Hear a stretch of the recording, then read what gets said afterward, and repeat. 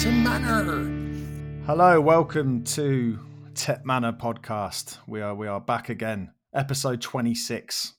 That's not significant for anyone, really, is it? It's James, Connor, and John today. Connor, how's it going? Since the last time you were on, you have graduated. You are now a master of things. What are you a master of? I am a master of culture, society, and globalization, which is basically sociology. So I am a master. I was going to say I'm generally pretty culturally ignorant. Could you be like a holiday rep going forward and take me around the world and teach me things? No, not really. I can just send you some articles you can read. That'll sort you out. Okay. Yeah, is that all right? That might work. Yeah, that might work. Sweet. Good. Well, congratulations on that. I'm very proud of you. Thanks, mate. Top stuff. Thank you, mate. Another person I'm proud of, John, you are now our resident national radio broadcaster. The paparazzi knocking at the door. It's quiet at the moment, but then it is dark as we're recording this in the evening, so they could be loitering in the hedges. Yeah, It was a good fun stint on a Love Sport Radio this morning. They got in touch with us, which was nice, with Martin Allen, Mad Dog fame, who was it was good fun. Like, we talked about reaction to the match, what the rest of our season looks like, and then he asked me about Sykes, and I told him about him, and I said, he's come over recently from Northern Ireland, he's really kicking on. This has been a great game for him. And he said, "What do you mean he's just come over? Like, he didn't just arrive on a bus, did he?" And I was like, we signed him from a Northern Ireland club, like Glen. I think it said Glenavon or Glentoran or something at the time. Yeah, it was like Glenavon, yeah. Yeah, Glenavon. I was like, okay. We carried on, and it was all good fun. And then we got a tip about going on to Radio Oxford this morning, and again had a good chat with the Breakfast Show on that. And but I think they're only here because it's Newcastle, unfortunately. Oh, that's a shame. Radio Oxford weren't, of course, but it's only here for the UK. What was the station called? Love Sport or something? Love Sport Radio. It's like a different version of Talk Sport, and they in their without Alan Brazil. Without Alan Brazil, well, sounds great. Yeah, it can't be any worse than Talk Sport, surely. Well, their promos, because I was obviously on a bit before the interview started, because they sort of dial you in a bit before. And their promos were literally like, "This is the station for disaffected. Talk works both ways, disinfected, disinfected or disaffected TalkSport fans. Don't like Alan Brazil. We're the place for you." And it was like, it's like saying, "Wow, well, Tesco's is rubbish." If you're Sainsbury's, it was very brutal, but made me chuckle. And no, they were good fun. It was a good laugh. Nice, good stuff. Right, we've got a busy pod today. We're going to try and get it in under an hour, but we've obviously got a news section as usual. Lots of transfer activity to talk through. We'll review Blackpool. We'll talk about what went on in League One. We'll obviously review Newcastle, the replay. We'll preview Peterborough. It's coming up on Saturday, and we're going to sack off the quiz today. And if we've got time, we're going to talk about the fixtures that are coming up in quite a hectic month for Oxford United. So hopefully we get there. Right, on to the news.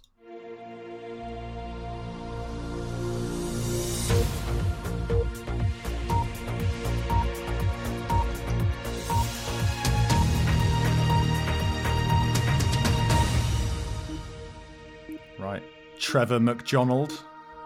Taking you 26 weeks to come up with that, but it's well worth it. I think we're going straight to the transfer centre. There's no other news really happened beyond KR's meeting with Royalty, which happened this afternoon. But I think we'll park that for the minute and just get straight to a chat about Fosu and Baptiste. Obviously, both joined Brentford right at the end of the transfer window for, 3 million was talked about. KR suggested it was a lot more. I think Tarek Fosu reported release clause that did that deal, so we had no choice. I'm not sure there's too much about debating whether we should or shouldn't with that one because we didn't have a choice. I suppose. Did that actually come out anywhere? Because I kept on trying to find an official source about his release clause, but it never actually seemed to get confirmed by anyone. But I'm assuming it's true, and I'm assuming 750k, which was what was rumoured, is accurate. But I never saw it actually confirmed. I've seen it in a few places, but again, it was probably a mixture of rumour and agent talk. But yeah, I mean, the fact that there was no pushback in any way, it became all about Baptiste really, and I think Jim White was the main one who particularly talked about the release clause. So I think it felt like it was not up for pushback, and we didn't negotiate as part of that. So it felt to be all about Baptiste, really. I mean, where are you guys at? I mean, 2.5 million, let's say, roughly, or potentially more for Baptiste. Connor, how does your reaction? It was a bit of a bolt out of the blue, really, and it sort of divided every opinion, which we'll talk about in a bit more. Yeah, I think my initial reaction to it was I was quite disappointed in terms of Baptiste leaving in the first place, and also with the fee involved. Although it's one of those where, us as football fans, we probably stick rather false valuations on players because, let's be brutally honest, most of us have no idea how valuations actually work, and I myself included as well. I'm not just saying that for other fans. I think Brentford, I'm not convinced is ultimately the best move for someone like Shandon. I think he could have potentially gone to to another club. Well, I say slightly higher in the Championship. Obviously, Brentford are doing well, but it'd be interesting to see how either of them actually play for Brentford in terms of going forward this season, because they have a very strong squad as it is. I think it's a bad move for Fosu. I think particularly Fosu, yeah. Because if you look at their squad, they've already got a number of players who I can't comment on whether some of them will move on and it's sort of a forward planning, but I don't think it's the best move for him in terms of getting game time. Baptiste, I could argue either way, because Brentford do have a good reputation of bringing through players and developing them, and finding these gems, getting them in a bit cheaper. The whole Moneyball system that they've got going, and then taking it from there. So I can believe that, but the Championship to Premiership move probably needs to happen quite quickly for him. So yeah, come on, James. I also think. Sorry, James. I also think that the Baptiste deal, in terms of money wise, I imagine there's going to be some clauses involved in that that will benefit us in the future.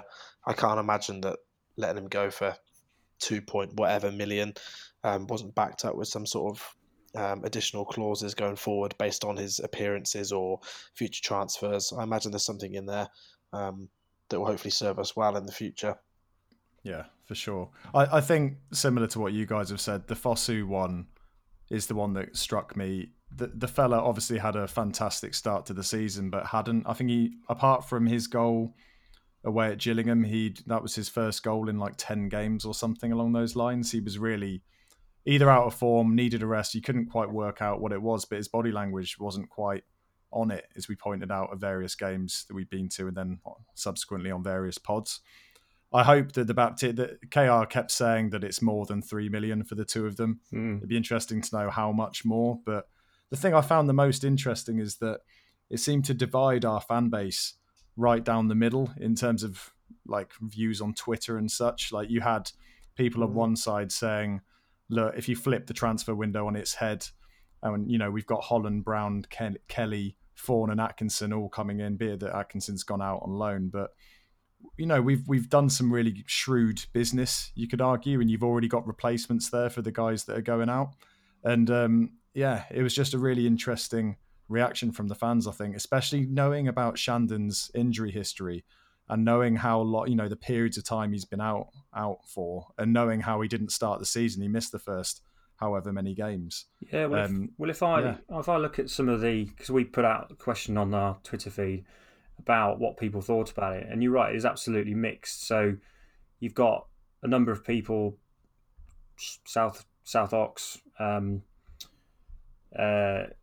Nick Burks, talking about how actually we need a right back and a striker as well. A lot of people have made this point about we are a selling club, and making the point that, so Nick makes the point here that if we miss the playoffs, there might be some sort of backlash against these sales. People rightly talk about Brown and Holland have come in.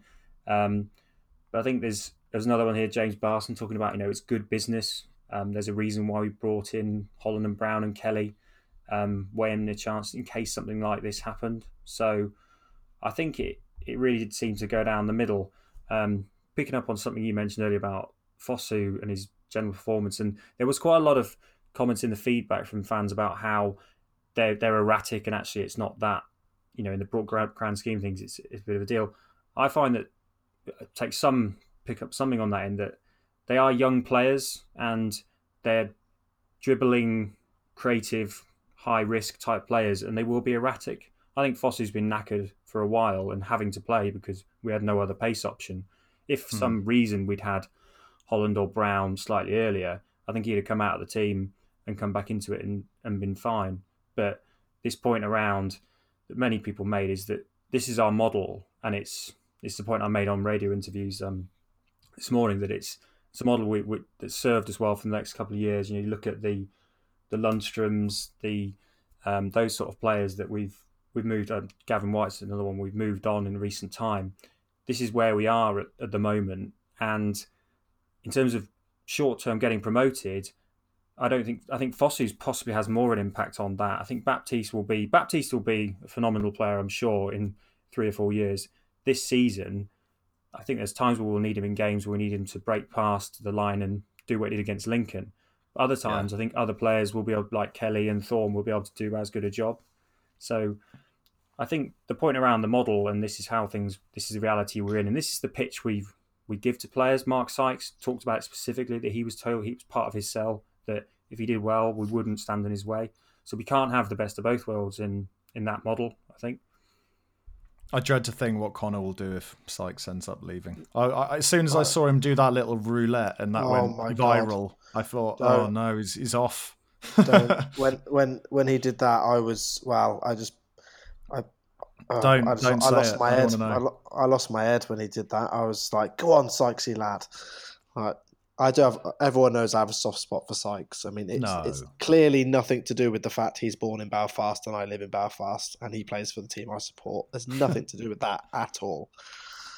But just back on the Fosu and Baptiste thing. If we'd have had the option of Dickie and Brannigan, which is they're the people we thought were probably going to be heading off, or Fosu and Baptiste, I think I know which one most fans will have selected out of the pairings there. So. Yeah, we did a poll on would you rather have Baptiste or Fosu to stay, and Baptiste was the one that everyone went for. But I think it would have been a slam dunk on Dickie and Brannigan, and it was very quiet on both of them as far as we're aware. Maybe Brannigan's injury came at the right time, and I think you made a point in previous pods, James, that centre backs don't tend to go in the January window. KR's reaction was. And Zaki's reaction to it all was quite interesting, I thought. Zaki, before Blackpool, was quite frustrated in his tone and seemed to take a bit of umbrage as how the fans had reacted to it, keep referencing back to the financial position, which I suppose he only knows too well, and again reference this model. Jerome had a bit of a, if we're targeting the Championship, shouldn't we be keeping hold of these players type of push.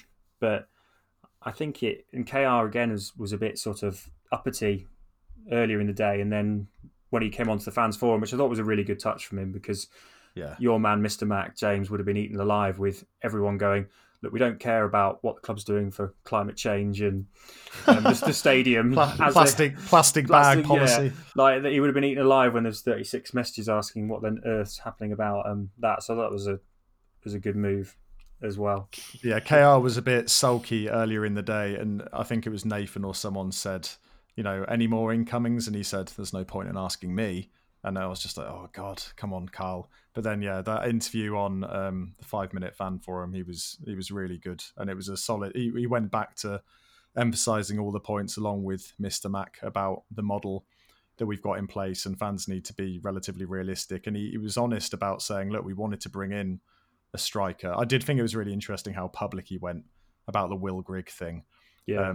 But I do think the whole right back / another striker not coming in thing is a bit of a problem. But since then, we've seen, I don't want to jump too much further forward, but you've seen Adji come on and have a couple of good performances, Gillingham and then Newcastle, obviously at home.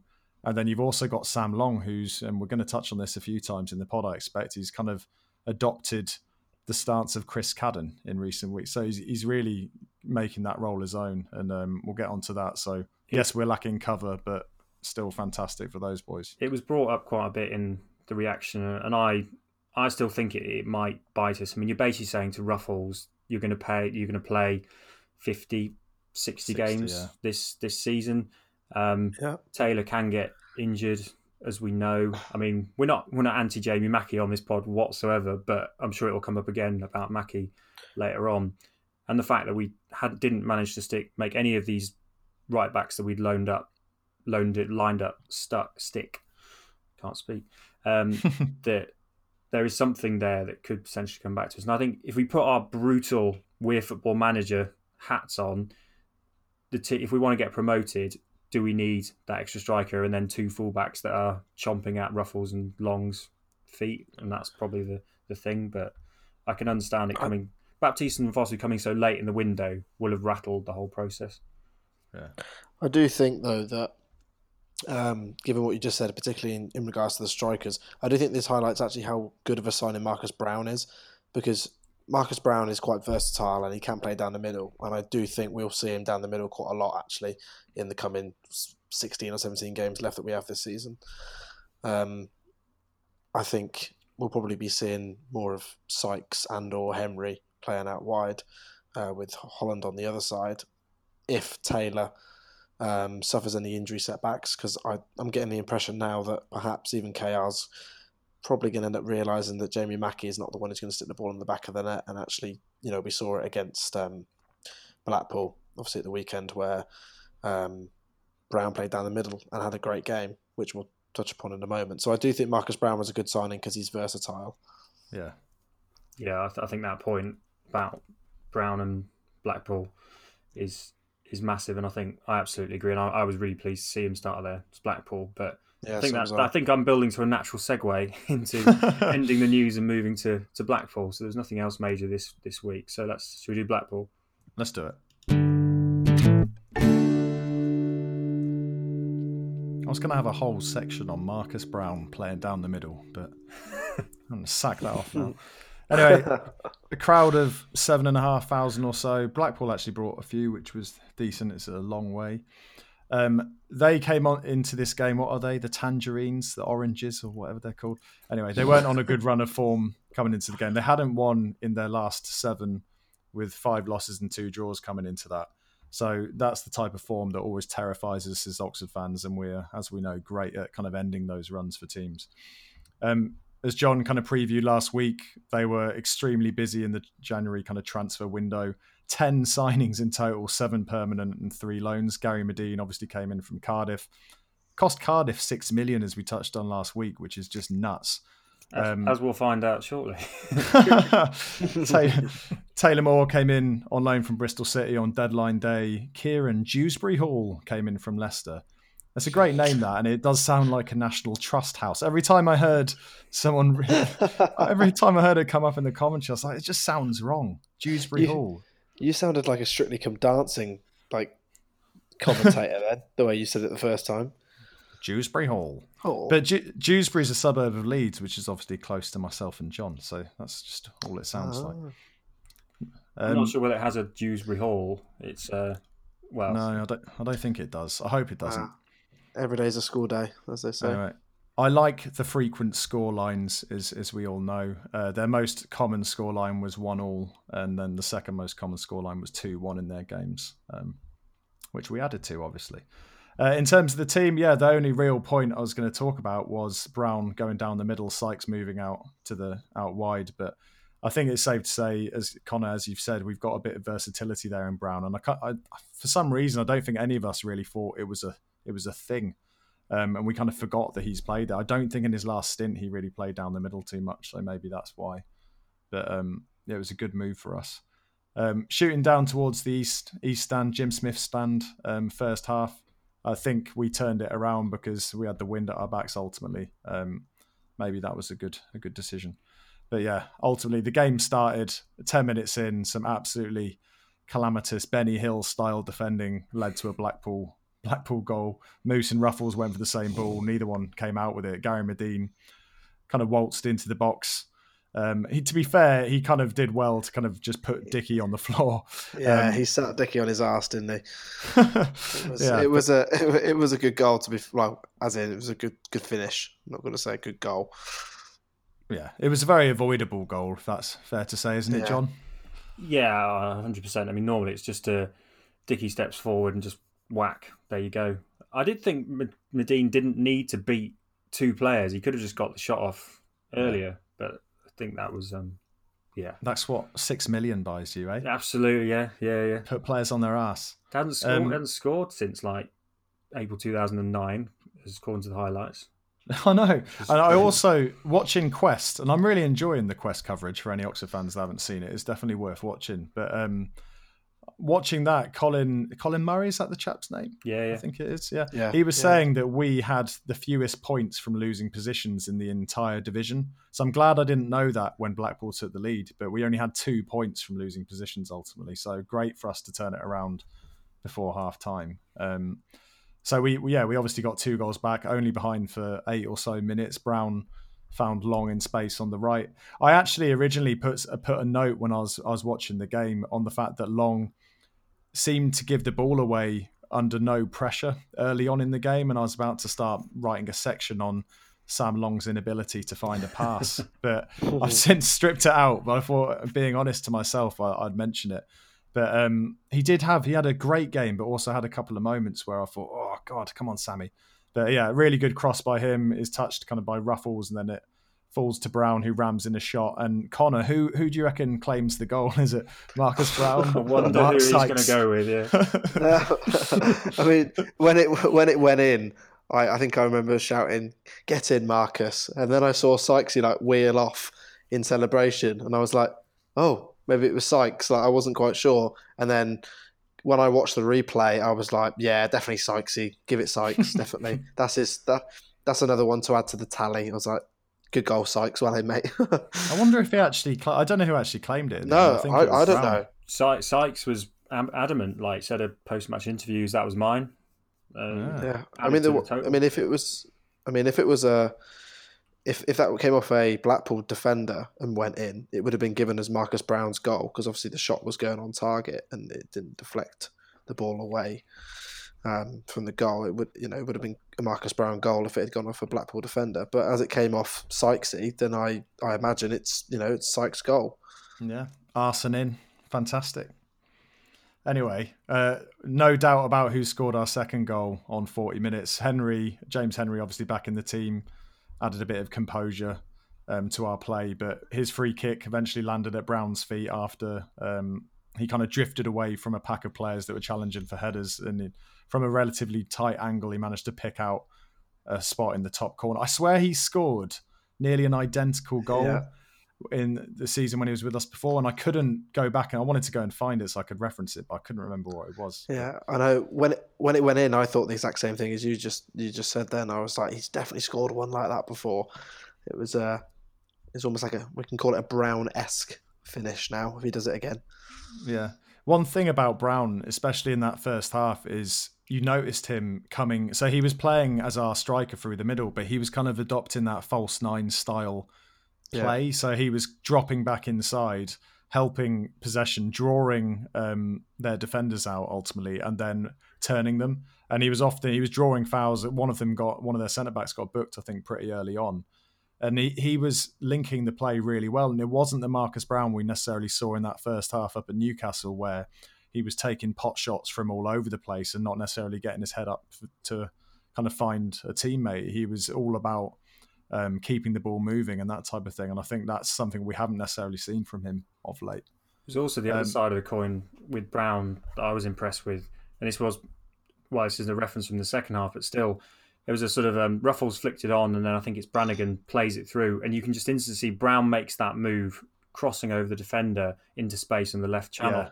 And it's not a run that I think Mackie would have been able to make to keep up with play. And it was because it was Brown who was rapid, who just everyone knows and can do it at speed, that the chance came off. And that was another reason I was really pleased to see him up front, that he was doing stuff like that. Fantastic. So obviously great turnaround, great character for us to spin that game around before the end of the first half. We had nearly 70% possession going into half time. We were dictating play, but in all honesty, we weren't really creating too many clear chances. And I think it was only 2 or 3 shots for both teams in that first half. And that kind of continued into the second half a bit. So whilst we were dominating play in the first, actually, the chances still were pretty few and far between, but there was still a scrappy kind of opening to the second half from our perspective. Struggled to kind of get the ball out of our half at times, and Blackpool suddenly adopted more of a physical approach to the game, and they were mixing it up in terms of the direct play and some neat build-up. Holland had a clear sight of goal. Holland was pretty absent, actually, for most of the game. Watching it, especially in the first half, the ball wasn't really coming down the left, which is where he spent most of his time. But he did have a really good chance. Brown kind of played him in, should have done better or found the target when he had a strike with his left foot from the penalty spot, but missed that. He did get more involved second half, though. And but from that point onwards, it started to get to squeaky bum time. Header from a Blackpool corner, cleared off the line by Jimmy Henry. Glad he's back. Brannigan... really, really nice bit of play actually from Holland to kind of flit the ball down the line. Brannigan took the ball, played in Marcus Brown on the left hand side, drove into the box, could have had a goal there. Good save from the keeper. But there was a funny moment just 10 minutes or so left where Jerome and Rosie on Radio Oxford were talking about bringing on Elliot Moore to help nullify Blackpool's direct approach, and then we brought on one of the smallest players ever to play for the club. that made me laugh so much when that happened. Yeah. Jerome was like, so Liam Kelly came on for James Henry. But yeah, Connor, fantastic to have James Henry back. Adds a calm, experienced head into the 11. Yeah, as soon as I saw him in the starting lineup, it put a little smile on my face because we know how important he is to us as a team, and he keeps us ticking well.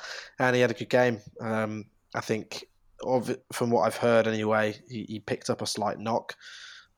Hence why he missed the Newcastle game, but hopefully it won't be too serious, and he'll be back for Peterborough at the weekend. Yeah, John, what do you reckon? I know we talked about this at Doncaster away, where Henry was in a more reserved kind of holding midfield role. But would we like to see him playing further up the pitch? Is it just too competitive for places up there? And KR's reference needing out and out pace, but James Henry was really effective when he was playing on the wing, but maybe that was because Cadden was behind him. I've always thought exactly that. His best impact was on the right wing. Like, I was sketching out a 11 for Peterborough and struggling a bit because I wanted to put Henry on the right of the 3 to make it work, but that doesn't quite. Even that seems with the competition. So I think he's in a holding midfield. I don't think it works, but as a sort of one of the 3, I think it is still worth having him on the pitch. It's a good problem to have. Yeah, it's a good problem. Anyway, 6 bloody minutes added on. The ref got from somewhere. And there's only really one moment to talk about in those 6 minutes. So Gary Medine jumps on top of a horrendous back pass from Josh Ruffles. The cameraman subsequently has an absolute seizure and starts collapsing in his camera box or whatever it is. And what I didn't realise at the time watching the game live is that that's obviously the national coverage that has to go out to Sky and all the other people that take the highlights. So it wasn't like you could get away from this cameraman's inability to hold a camera. But I'm sure Medine would have happily replayed that moment for the camera. Well, he's done Medine a massive favour. I'm guessing he's related to him or something. But Anyway, Medine had all the time in the world to pick his spot and hit the outside of the post. And I can't explain how much extra stress was put on this moment for someone watching it live, where you couldn't see what was going on. You could just hear Jerome and Rosie going, "Oh no!" Oh, and it was a terrible moment, but delighted in the end. And that would have been horrendous for us to throw that game away in that way. And Joshy Ruffles will probably go into the. I'm guessing he went into the dressing room and gave Medine a high five afterwards. What do you reckon? Anyway, we got over the line for our first 3 points in 2020, and we're all happy with that, aren't we? Happy days.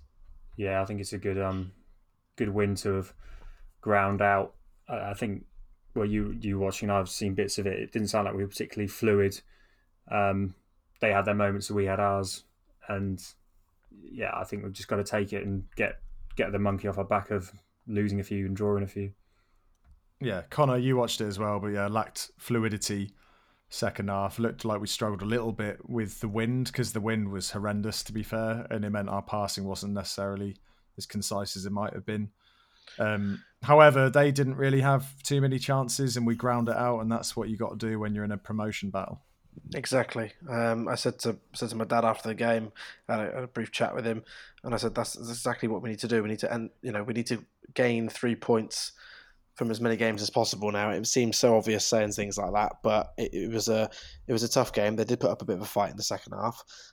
We nullified most of it, and we came away with the 3 points. And it's an important 3 points because obviously after a few little rocky results, we needed to bounce back, and we did just that. So hopefully we can bring that momentum. And obviously, even though we're going to go on to it in a minute, the Newcastle result, hopefully we can bring that performance into Saturday and keep it going. It'll be a tough ask against Peterborough, but we're normally better against the better teams. That's it. And John, additional scrutiny perhaps on Sam Long, as we kind of referenced earlier, given that we didn't manage to sign that right back in O'Donnell or anyone else, but he is really cementing, and we can reference the Newcastle game here as well, but he's really cementing that right back spot as his own, and lots of praise from various callers calling up saying that, especially one bloke who said he wouldn't actually swap Long for Cadden. I think that's a little bit much, but he's definitely improving.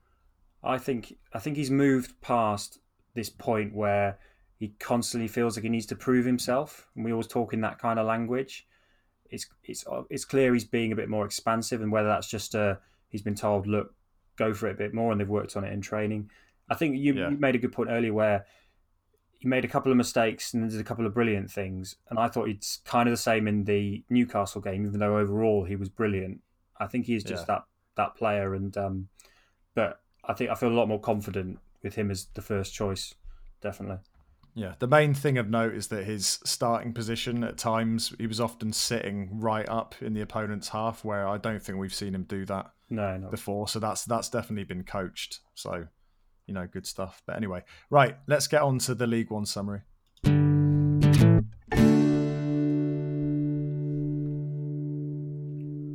John. Right, let's canter through this. So we're sat 8th as we speak, with at least 2 or 3 games in hand on most teams above us. So let's just look at the results and see if there's any interesting ones. And there are a few, actually. I think the standout one with Peterborough coming out is their 4-1 win away at Ipswich, and they're really rolling now. 3 or 4 wins on the bounce. Portsmouth, good win against Sunderland, 2-0. Hate to say it, but the greatest mind in football has pulled off a last-ditch grab, Southend Lincoln. 89th minute equaliser for Lincoln, and then the 96th minute winner for Southend. So that's keeping that mind focused until the last minute. So scenes. Fair play to him. I saw Milton Keynes Wickham. So Milton Keynes beat Wickham 2-0, which I think gives us further evidence of when we went to Milton Keynes and were dreadful, that Milton Keynes are actually pretty damn good at home, because that's another big team they've beaten at home. Coventry City, I'm tempted to say Juggernaut, rolled on again with a good win away at Bristol Rovers. Fleetwood seems to be keeping it up as well. So there's some useful, decent results in there, actually. And Rotherham, another win as well. So against Burton, who are not a bad team. And I think I saw a Rotherham fan saying Burton were the best team next to us that they'd seen at the New York Stadium. So that was clearly quite a win, and I suppose doesn't bode well for playing Burton in a week or so. No. Well, we've first-hand experience of that, haven't we? Yeah, of how Burton can play. I think the two that stood out for me, Peterborough, obviously going 4-0 up in the away at Ipswich, and Ipswich's goal was a 79th minute penalty from Norwood, but Lambert's got to be in a bit of danger now, right? I mean, they had a reasonable run, but now they've lost the last 2, so that's interesting. And Coventry, I just don't. No one really talks about. Maybe it's just me, but no one really talks about them, and yet they're on this massive unbeaten run, and keep digging out results. And so they're still, they're up there. They've got 3 games in hand on the teams above them, and they really are going to be contesting this season. So interesting. I also noted for Fleetwood that our friend Harry Suda scored. Which is a throwback G'day, to mate. a very early episode for if anyone remembers, and it's just shout out to Andy because he liked that as well. So anyway, Andy does do a good Aussie accent. So yeah. Right. Connor, have you got any comments on League One before we move on? Want to say something? No, not really. Other than let's hope we can get a playoff spot. Okay. So, well, solid. I want more than that, but let's get on.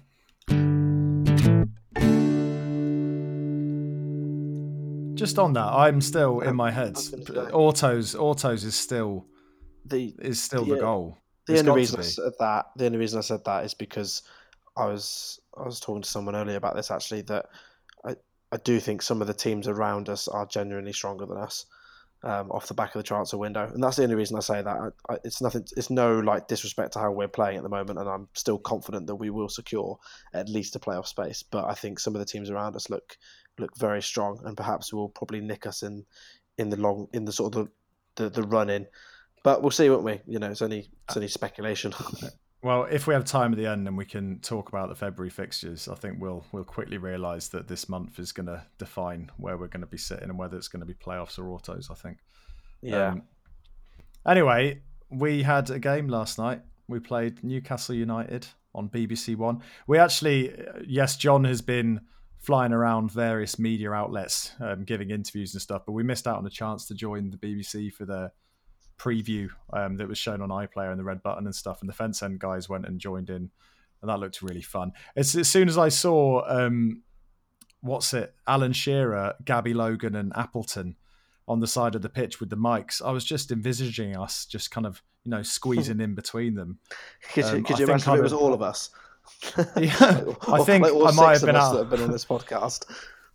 I think I might have been out of my depth, to be fair. I would absolutely cacked it if I was stood next to them. But to be fair to Liam from the Fence End, I messaged him before he went on. I was like, make sure you say 7 in a row. But I thought that was going to be too hard to get in. But the lad got it in. So brilliant. Fair play, Liam. Anyway, 2 changes for Oxford from Saturday. So Moore came in for Mousinho. Mackie replaced Henry.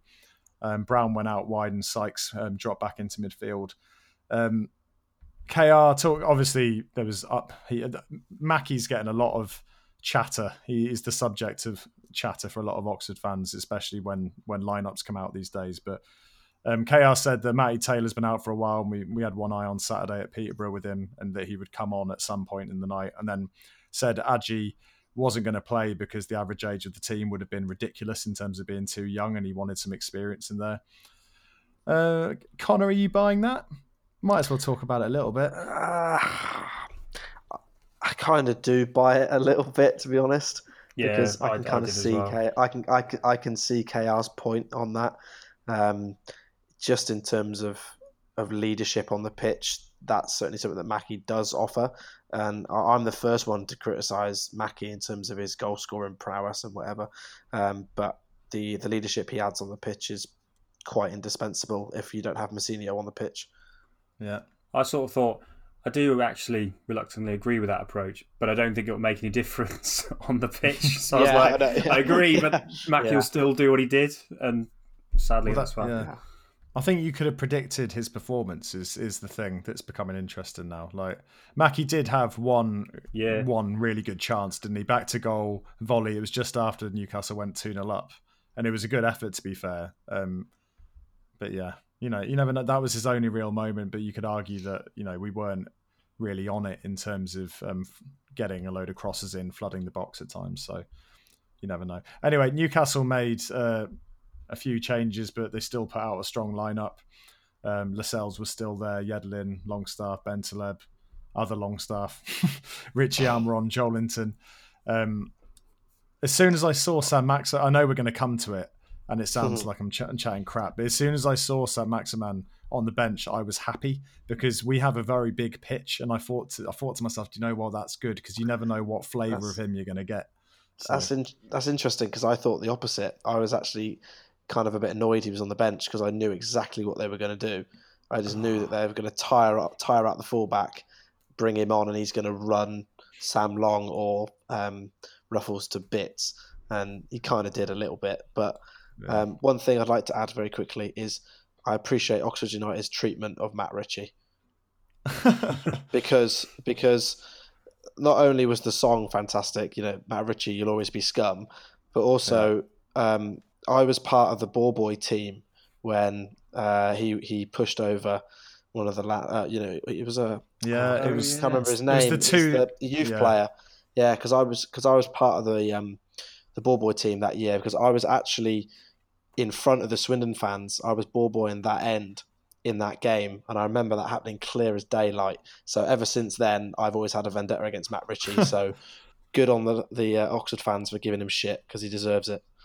that was the 2-0 home win where Bino got sent off Yeah, and Ollie Johnson scored. I was in the yeah, East Stand for that. I was literally right above where that happened. I remember it. yeah, yeah. Anyway, Newcastle took the lead pretty early on. We gave the ball away cheaply, just trying to juggle the ball and play the ball around in our own half.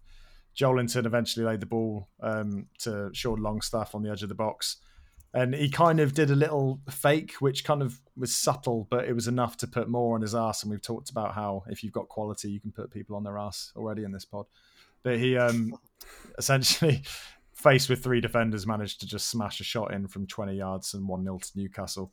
And then a few minutes later, we were playing a ridiculously high line, which showed the kind of intent from us throughout the game, actually. And we didn't ever really stop doing that.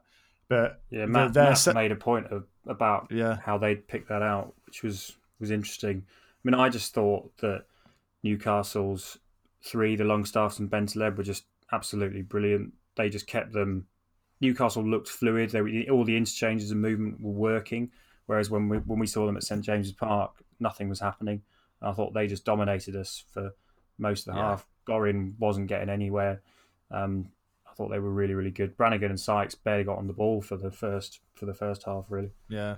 And the ball wasn't the ball wasn't sticking up top, and largely it was actually just the quality of the play. Yeah. A lot of it was long balls. When Mackie got it and we were trying to counter, he was just on his own type thing. But yeah, we got caught out on the break. I think we had a corner or a free kick or something, and then one big boot from Almiron, I think it was. It was Marcus Brown went down, didn't he, actually? And there was a bit of contention around that. I didn't personally think it was a foul. I did. Really? I thought we were clutching on to that a little bit. Well, the reason I thought it was, actually this happened afterwards, but there was a very similar coming together that happened afterwards, and the referee gave it as a foul. And Marcus Brown had control of the ball. He went to his second touch just before Almiron came in. Was it Almiron that tackled him? I think it was. Yeah, it was, yeah. His second touch, okay, it was slightly leading, like his second touch nicked the ball away, probably away from his, it wasn't away from his path of his run, but it's probably slightly heavy. But I do think it was a bit. I mean, put it this way: if there was VAR, I reckon they would have given that as a foul. Given the current climate. I wrote in my notes. So, and I'm definitely not defending VAR because I hate it, but I was being sour, to be honest with you, because I didn't think they deserved to be 2-0 up at the time, so I was being a bit sour. Sour piggy. I was. John, you were talking about your notes. I want to hear what's in your notes. Well, I wrote down that it was like 7 out of 10 times that's not a foul, and probably 2 or 3 it is given as a foul, which I appreciate is not a definitive black or white, was it or not. But I can see why Connor thinks that, and I can see why we think that it wasn't. Because I think in the majority of times that's not given as a foul, because you've got to take in the physical contact of just pure strength rather than fouling into it. Yeah, well, it wasn't a foul, and we got punished for it. And Joelinton ran onto. I thought, and I don't want to dwell on it too much because I love Rob Dickie, but his starting position was horrendous for this. As soon as the ball was picked up, he should have got goal side of Joelinton. And then Joelinton basically just had to run in a straight line, and it was a decent finish. But for a man that can't hit a barn door, he should have had more pressure on him. Robinson was booked for his protests in all of that. Obviously claiming the foul. He talked about it after the game as well. We actually reacted really well to going 2-0 down. So as we referenced earlier, Mackie had a really good shot, and in the same passage of play, so that was saved, but by Darlow, and then in the same passage of play, Sam Long, had a really good touch and then a volley, and that was going into the top corner. It would have been unbelievable, but that was cleared off the line as well. I forget who cleared it off the line, but it was annoying. And you start to think at that stage, like, this just isn't going to be our day. We're not going to get anything from this. And another really good moment, and a cross coming in from Sykes that Holland ran in onto. I was convinced that was going to be a goal. Made a connection, as soon as he made a connection, but the ball hit Mackie and flew over for a goal kick again. Connor, I'm guessing we're thinking this isn't going to be our day. We're not going to get anything. Yeah, that's exactly how I felt when that happened. Yeah. Yeah. And then Joelinton, just before half time, went off injured, kind of grabbing his ribs or whatever, or his side. And bloody Sam Maximan, or Alan, as they call him, comes on. I love that his name's Alan, by the way. What a tropical, exotic surname he's got, and then his name's fucking Alan. Sorry to swear. I think there's 2 L's in it. It's 2 L's. There's 2 Oh, L's. sorry, 2 Alan. He's not. Right. He's not Gary with 2 R's. You know. Anyway, second half starts. Almiron did a bit of ballet in the box, running into Sam Long and tried to claim a penalty. I don't like the look of Almiron. He looks like he wants to be slapped. If there's any Geordies listening, I would have. I had a vendetta against him as well after his dive. Just get up and get on with it, for fuck's sake. He has that one of I was so cross when he did that. It does my head in. It's just typical Premier League players. They're so protected. Just get on with the football match. It does my head in. Sorry, I'm having a rant now. No, it's fine. Good. He's no Julian Dix.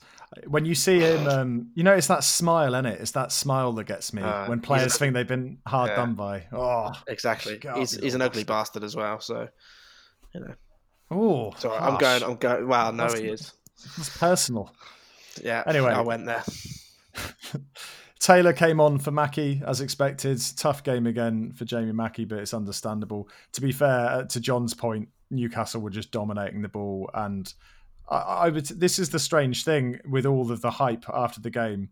Up until the 83rd minute, it was a very controlled and dominant performance from Newcastle. And at no time did I think we're getting back into this. It was, and then suddenly on 84 minutes... Dan Adji, and it's fair to say Dan Adji, after coming on, it's worth mentioning that he had a pretty good game. He got involved. I saw people with different opinions on this, but from my perspective, he was holding the ball up well. He was winning headers. He was carrying the ball at times. He seemed to have a good touch, and he was, like I said, laying it off. But John, watching the games, do you think Adji, after coming on, it was promising signs, I thought? Yeah, I think in all different aspects of the game as well, in terms of runs, hold up, I think he's... beyond the cliche of knocking on the door now. And I agree with you, and I made these points regularly. We didn't actually do all that much, bar a couple of chances, till about 80 minutes, and then something switched and we got some serious momentum. Some people are sort of talking as if we were outstanding all game, and we weren't really until the last half an hour, bar some individuals like Long and Sykes, and we were pretty good all most of the game. Anyway, I found it strange that KR said afterwards that he felt that we dominated the game. Yeah, as well. exactly. Like I didn't agree with that at all. No, but no, me neither. They were doing an absolute job on us. But anyway, Dan Adji carried the ball forwards and then kind of flopped over some. It might have been a bit of a dive, but it doesn't matter when it's our player, does it, Connor? Yeah. You're going to run. Anyway, it was never a dive. Dan Adji's a big lad. To bring him down takes a lot. Amron's little, isn't it? So. Anyway, Liam Kelly, who'd just come on the pitch, steps up. He either looked absolutely knackered after being on the pitch for like 5 minutes or something, or he was incredibly nervous because of the rate he was breathing. But anyway, he steps up, and we've heard about his ability to pass the ball and hit a ball, and he scores an absolute peach of a free kick. Unbelievable stuff. And it's great for him to get off the mark before we talk about someone else getting off the mark. I noticed whilst Ron Kelly, after that moment, suddenly his range of passing throughout extra time as well was completely different. You could see a player with confidence just emerge from that moment. But I think you saw a lot of the other players really kind of like galvanised around him. He was dropping off and running it at times. And I think it looked like the rest of the team had sort of gone, right, this is a player we know can make this work, and let's just get the ball to him and see what he does. It was interesting. He went straight onto all set pieces as well. Yeah. Straight away. I like that, because as soon as we got the free kick, I thought to myself, "Well, James Henry's not on the pitch." And I was like, Brannigan wanted it. And then I was I actually got up and walked away from the telly for a split second while they were sorting out the free kick, and I thought to myself, "Oh yeah, we've got Liam Kelly in the squad, and he's on the pitch." Like, I always knew that he was a dead ball specialist, and as soon as I saw him step up to it, I was like, "I fancy him," and it was a really great free kick. And like you say, his range of passing just well, it was fantastic. After that, he grew in confidence, didn't he? He looked good. He must have been absolutely buzzing, and then as were the team. You always know with a player like that as well, they've obviously shown something in training to be jumping straight on set pieces when they come on the pitch. You know, they must have shown something to the rest of the squad. We got to 90 odd minutes. We hadn't really created too much. And then the ball was played back to Ruffles on his right foot, to be fair, in the box. And that was like 91st minute. And surely that was our last chance. He kind of blazed it over at the far post. And we were all kind of like, you know, fair play, you know, decent attempt at a comeback. And then holy shitters, 94th minute, Eastwood's up in the box. You're thinking this never happens. This never actually turns into anything. The ball finds its way across to Nathan Holland, and it's like a side-footed controlled volley into the far corner. I absolutely lost my marbles. You know, when you're kind of in a state of disbelief. Yeah. And I was waiting for the VAR check, even though that's not even a thing. I was just like, this can't be a thing. I know exactly how you feel, because I went absolutely berserk. I mean, I think my neighbours must have thought there was a murder going on in my bedroom, because I was just screaming my head off, and I ended up jumping up and down on my bed like a 4-year-old child does. I was so excited when that went in. It was such a great goal. And also for the player who scored it as well. I thought Holland had a great game. Sorry, Tom. He did. Yeah. Yeah, that was it. Sorry, I was finishing. I was going to say, I'm just desperate to talk about windmilling. Because the story I was going to tell was that on the chat I had this morning, not to bang on about it too much, was Martin Allen asked me, did I celebrate like that Newcastle fan who was the video that's going around on social media, windmilling after Sam Maximum scores? It was one of those moments you're like, I wasn't expecting that question, but I'm just gonna be truthful and be like, I was actually at home, and even if I wanted to, I wouldn't have done. But it was it was quite funny when he asked me. Yeah. So I think it's worth. We actually looked dominant going into extra time. First 10 minutes of that, it looked like we were the only team that was going to win it. Aji had a really good chance when I think Darlow kind of fumbled the ball out, but a really good block by Connor's favourite bloke, Matt Ritchie. Brannigan firing an effort over. As we said, Aji, promising performance from him. Sykes was probably my man of the match. I thought he was absolutely sensational, and he built off his performance at Blackpool and looked like the most composed player on the pitch. But that goal by St. Maximin, let's not dwell on it too much. It was coming because he'd cut in about 642 times during the game. And I was saying to myself, Sam Long hadn't been booked. He needed to put the lad in the stands before he got anywhere near the box. And it's easy to say in hindsight, but when you look at it back, you're kind of like, just close him down. Sam Long ends up being about 20 metres away from him by the time he takes the shot. So it's a shame. But anyway, in the interest of time, I'll quickly reference stats, but we need to preview Peterborough. And Connor, you've got football training tonight, so you need to be off, don't you? I've got to be off, but I've also got my Oxford shirt on, so I'll be wearing that proudly. And to be honest with you, I should get Mark Sykes on the back of it, because some of the lads I play with know Mark Sykes. So they're going to love that. They would like that, so I need to do that. Final thing on the game, though, the stats were really pretty even. 50% possession. We had 20 shots to their 16, more corners than them. Like, it was a really even game, and it was interesting given how dominant Newcastle felt for a lot of it. It shows how much we grew in confidence from the 80th minute onwards, I guess. But there you go. Let's talk about Peterborough.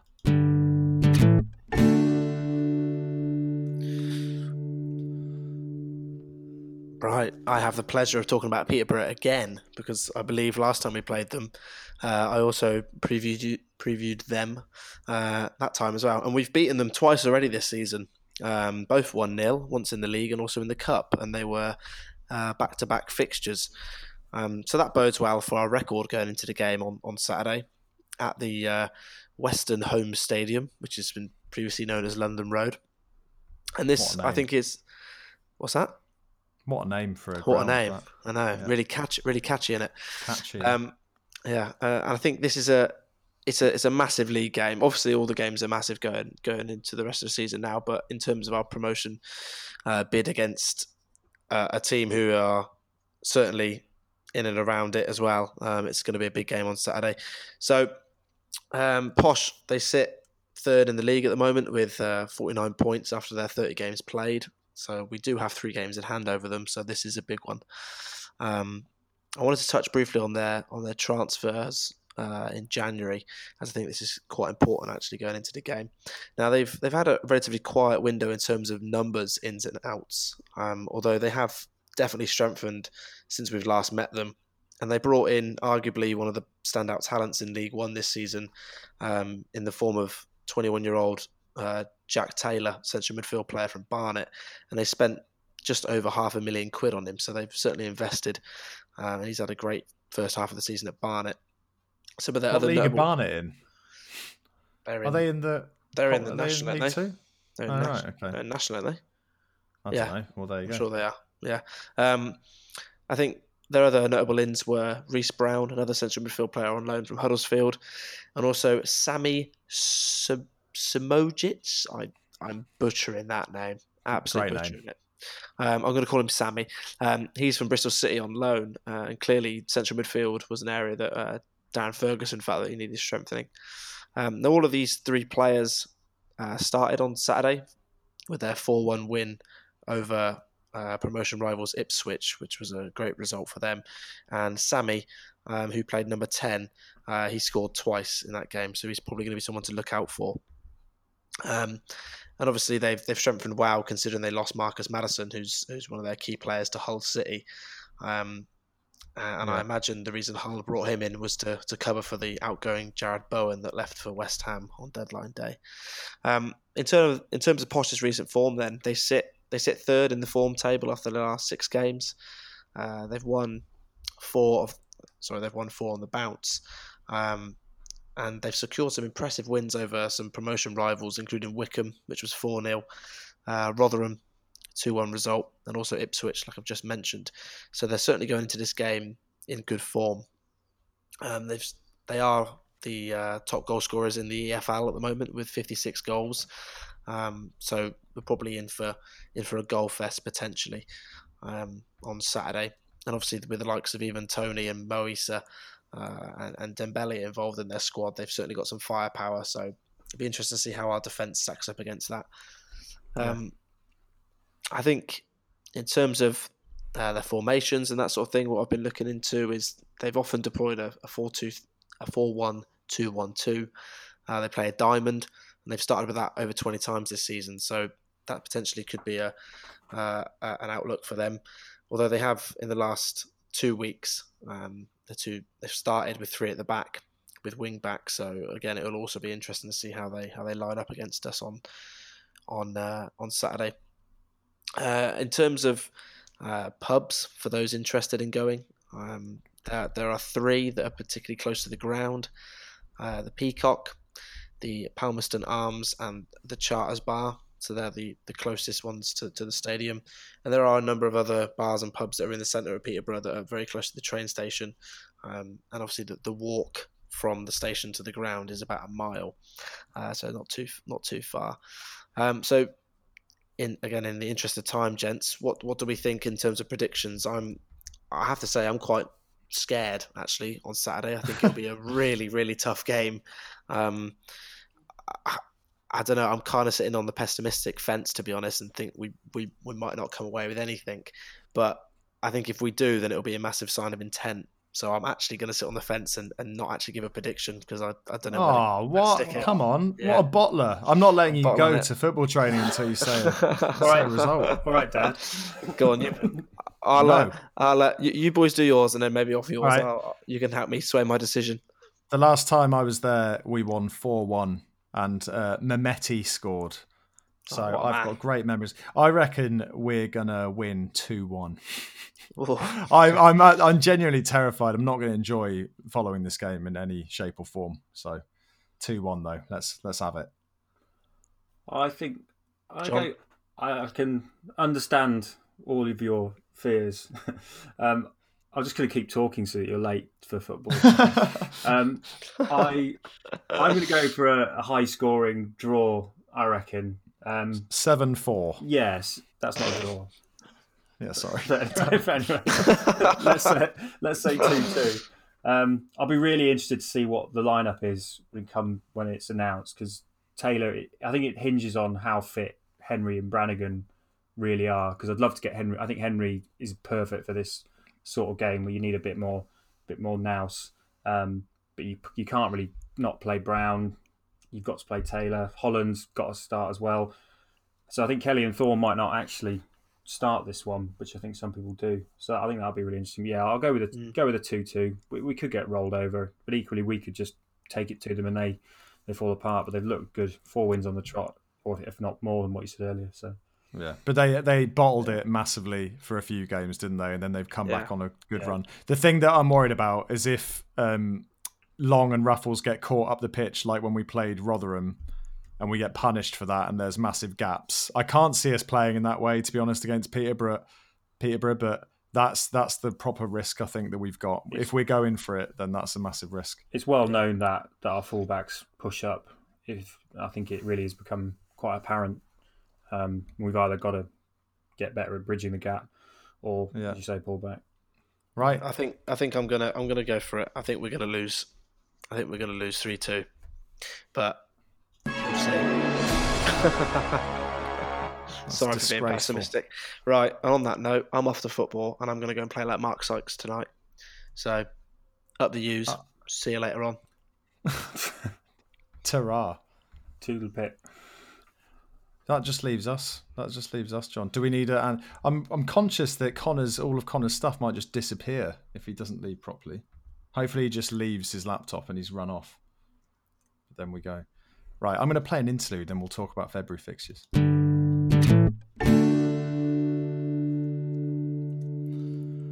Right, so we're sacking off the quiz for a bit. If people, by the way, enjoy the quiz, let us know, because we kind of do it and it's fun for us, but we don't know if anyone actually enjoys it. But there you go. We never seem to get any feedback on it. Equally, if you fancy writing one, which sounds really lazy, but we did have one of the guys, Adam, wrote one, and it was brilliant fun, and it's good fun putting them together. But we probably are starting to rack our brains on some of the quizzes to do. So if you fancy doing it, genuinely, that'd be brilliant. And you full shout out credentials. Absolutely. So yeah. If anyone wants to write a quiz, please do and send it to us, and we'll run it. So long as it's not as hard as some of the stupid ones that I've run. Or it's from Christopher Carpenter's Little Book of Rubbish. Chris Carpenter. Anyway. Let's quickly just talk about February fixtures. And we said last pod it's worth a topic on its own, but we've obviously played Blackpool. We're then playing Newcastle. We've got Peterborough. We played Newcastle, sorry. We've got Peterborough away this Saturday. We've got Burton on the Tuesday after that. So that'll be probably the next pod in terms of what we're talking about. Yeah, I'm going down to that one. Should be that again will be bloody difficult game. That's gonna be a tough game. That I think we was 0-0, wasn't it, last season? Yeah, and it's never easy there. They had 10 men for the whole game, but we need a bit of revenge from that. What was it, 4-2 defeat earlier in the season? Yeah. Then we've got Sunderland at home on the 15th. That's going to be another spicy encounter. I'm hoping we get near enough to a sellout again for that. You'd hope so, wouldn't you? But that's going to be a massive game considering how close the clubs are in the league. Wimbledon on the 18th. That's a Tuesday night at home, but that you've got to hope that we're pushing for 3 points there. And then we're away at Ipswich on the Saturday. I don't think they're much massive. Cop Wimbledon away from home. I can't imagine they are. That Ipswich game's going to be interesting, isn't it? I mean, they showed that game against them in Puddle Fest was just, you couldn't take anything away from that game to work out the quality that both sides had. So nothing, you can't really. I think I'd put them in they're there for the taking box. Whereas if I look, if you're finishing it off, then it's Southend, which are cock up written all over it, but really should win that. I think Sunderland, Wimbledon, Ipswich, Accrington and Southend, you've got to put them in the win category and probably leave Peterborough and maybe Burton open to the gods, possibly. Yeah. Sunderland, it won't be easy because but they have galvanised a bit and they are a big team and they've got big players and all that jazz. But I think we've got to look at least 5 wins. I was going to say, I think 5 was what I put in my little notepad. I think 5 wins from February would see us through to a place where we're probably sitting back in the playoff places pretty comfortably and not far off the autos. I think, as you said, Accrington on the 25th at home, followed by Southend at home right at the end of the month. There, it's good to finish the month on those 2 fixtures, you'd say.